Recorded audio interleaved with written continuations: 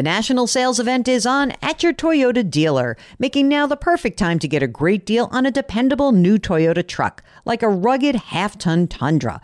Workhorse by nature, powerhouse by design, the Tundra combines raw capability with premium comfort and advanced tech to fuel your wildest adventures. And with the available iForce Max hybrid powertrain, you can take electrifying horsepower farther than ever before. Or check out the fully redesigned Tacoma, delivering trail-dominating power and captivating style. The new Tacoma was born to make your off-roading dreams come true. And with new available tech, this legendary truck is getting even better. And when you buy a Toyota truck, you buy Toyota dependability, meaning your truck will hold its value long into the future. So visit your local Toyota dealer and check out amazing national sales event deals when you visit buyatoyota.com. Toyota, let's go places. Let Tend Dental make your dream smile a reality. We offer a variety of top-rated treatments, including Invisalign aligners. And for a limited time, Tend is offering $750 off orthodontic treatments. Offer valid through January 31st, so don't wait. Visit hellotend.com/sale. That's hellotend.com/sale. And book your free consult today. Welcome to the Jill on Money Show. It is Tuesday, December 27th. And yes, even in the last week of the year, Mark and I are here for you. We are answering your financial questions. And I know a lot of you, you're just listening and it's sort of passive. But if you're nervous and you're sort of feel like you want to ask us a question, but you're kind of scared, don't be so nervous. It's very easy. All you need to do is go to JillOnMoney.com, click the Contact Us button, let us know if you'd be willing to come on the air. And while you're on the website, don't forget, we've got all sorts of fun things like the free weekly newsletter, comes out every Friday. Like you can order my new book. It's coming out in just a few weeks, The Great Money Reset. And you can also just see all the great stuff that Mark does, which I keep him busy and he keeps me busy. Today, we are talking to Sam, who's on the line from Philadelphia. Sam, what brings you to our airwaves today? So I have two questions. One is just kind of about whether we're on track for our retirement savings. And the other question is about saving or where to put money for our toddler. Okay. So you said there's a we. So how old are the we? You and a partner, and are you actually married, or are you just living together in sin? We are married. I am 32. He is 33. And we have a 3-year-old son. How much do you guys earn? Just about $160 a year. And are you putting money into a retirement plan? Yes. So we put money into our 403Bs. And then we also contribute to Roth IRAs. Great. Are you working for like a school system or a hospital system? And more importantly, do you have a pension that's available to you?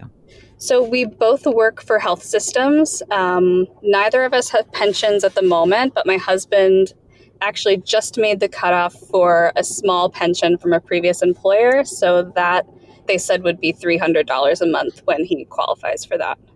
So in the 403B, how much are you putting in and how much are you putting into your Roths? So we contribute up to the match for both of the 403Bs. So my husband ends up putting in so that's kind of a weird situation. So he puts in right now just about $1,100 a year, but then he also gets a lump sum $3,000 contribution from his employer at the end of each calendar year. And then I put in just about $3,400 a year, and the match adds $1,700.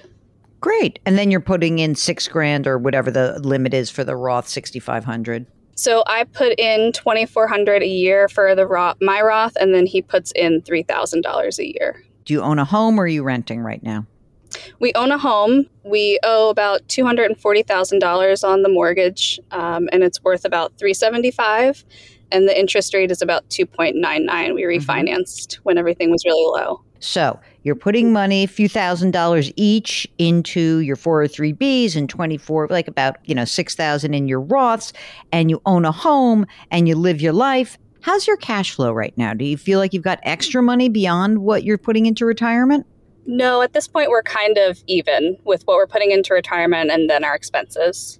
So what's the other asset savings? Do you have money in, say, or an emergency reserve? Do you have any money that maybe a family member started for your son for college? What else do you have? So we had a few big expenses with the house this last year. So we're trying to rebuild our emergency savings.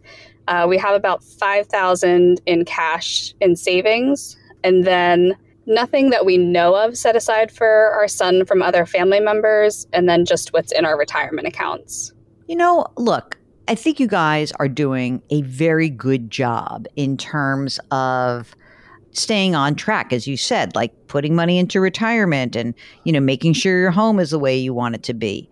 But, I'm not sure there's much more for you to do in terms of, slowly rebuild those emergency reserves. I'm not entirely, I don't know. Mark, do you think that it would be better for them to just build up the emergency reserves and then max out Roth IRAs and then start doing saving for their son? What's your opinion on that? I think the son should come last. Get the emergency reserve up to where it needs to be. I would probably focus a little bit more on their own retirement. And then, they're young. They're going to get raises here along the way, I'm assuming. And, once that happens and the cash flow gets a little bit better, then I think they can focus on saving for college and using a 529 plan. And I wouldn't even worry so much about the 529 plan. I mean, it's nice to have that as a consideration. But, listen, I'm going to be blunt in this. When families and households are making $160,000 a year, it is very difficult to put any significant amount of money into a 529 plan if you're also going to try to save for retirement. I mean, it really is. And that may seem crazy, but gang, this is like the reality of where we are. I just feel like if we get your financial foundation beefed up, that's more important and it will give you more peace of mind. Like if you said, hey, I know that we've got money going into retirement and our emergency reserve funds are now, like we have 25 grand in there, not $5,000. Sure, you can help your son out in college later on. But it seems to me that getting yourselves on track for retirement is a more important priority than starting to figure out how you're going to manage your son's education. And do you think you're going to have another child? No. So the one question that I had about our son is he is autistic. So the future is kind of a little uncertain as far as if he's going to go to college or not. We have family members who give money towards what they would say are for college funds. And we're just kind of questioning where's the best place to put that money. Okay, if you have money that comes in from a family member and you theoretically, you have a son who's been diagnosed with autism or on the spectrum and you want to figure this out, I'm not so sure I would actually open a 529 plan in that case. I might keep those assets in your name because if your son needs any sort of assistance, assets in his name would be counted against him in getting help. In other words, even if he's the kind of kid who could go to college or some sort of school, the money that's in his name would have a different weight than money that's in your name when it comes to getting financial aid of some sort. So in some respects, the money that you get from family should be kind of part of the Sam and husband and kid, like the household money. Number one would be build up emergency reserve. Number two is max out Roth IRAs. And then number three, I would then say, is open a brokerage account. That way you have money in the brokerage account, which is available to help your son whatever kind of educational needs he has. And also it's available for you as almost like a supplemental retirement. But I think that's about what you should be doing. And that puts your family on track to better support yourselves and also your son. We obviously don't know anything about the severity of the diagnosis, but I think at some point they need to talk to a state attorney. Right, because Sam, do you have estate documents? We're in the midst of getting all that together now. Okay, so which is good. I think Mark is right because I don't know about, again, the severity of his diagnosis. However, it may be that when you meet with an estate attorney and you really start getting this together, that the estate attorney might say, hey, you know what? You need a special needs trust for this kid. That would be an aspect of this. And you may not even know right now, right? Because today it might be you have this diagnosis, but in 3 years, things can change. So I would definitely follow the lead of an estate attorney. And, you probably both, do you have life insurance? Yes. How much? We each have $750,000 from a private policy, and then we get around $300,000 from work. Okay, that's great. I think that's good. I think that's probably like your marching orders right now. I don't think there's much more than this. I think that don't make extra payments on your mortgage. I do think that having like 3-pronged goals, 1, emergency reserves, 2, maxing out your Roth, 3, brokerage account, that'll keep you on track. And by the way, how much money do you have in retirement savings so far?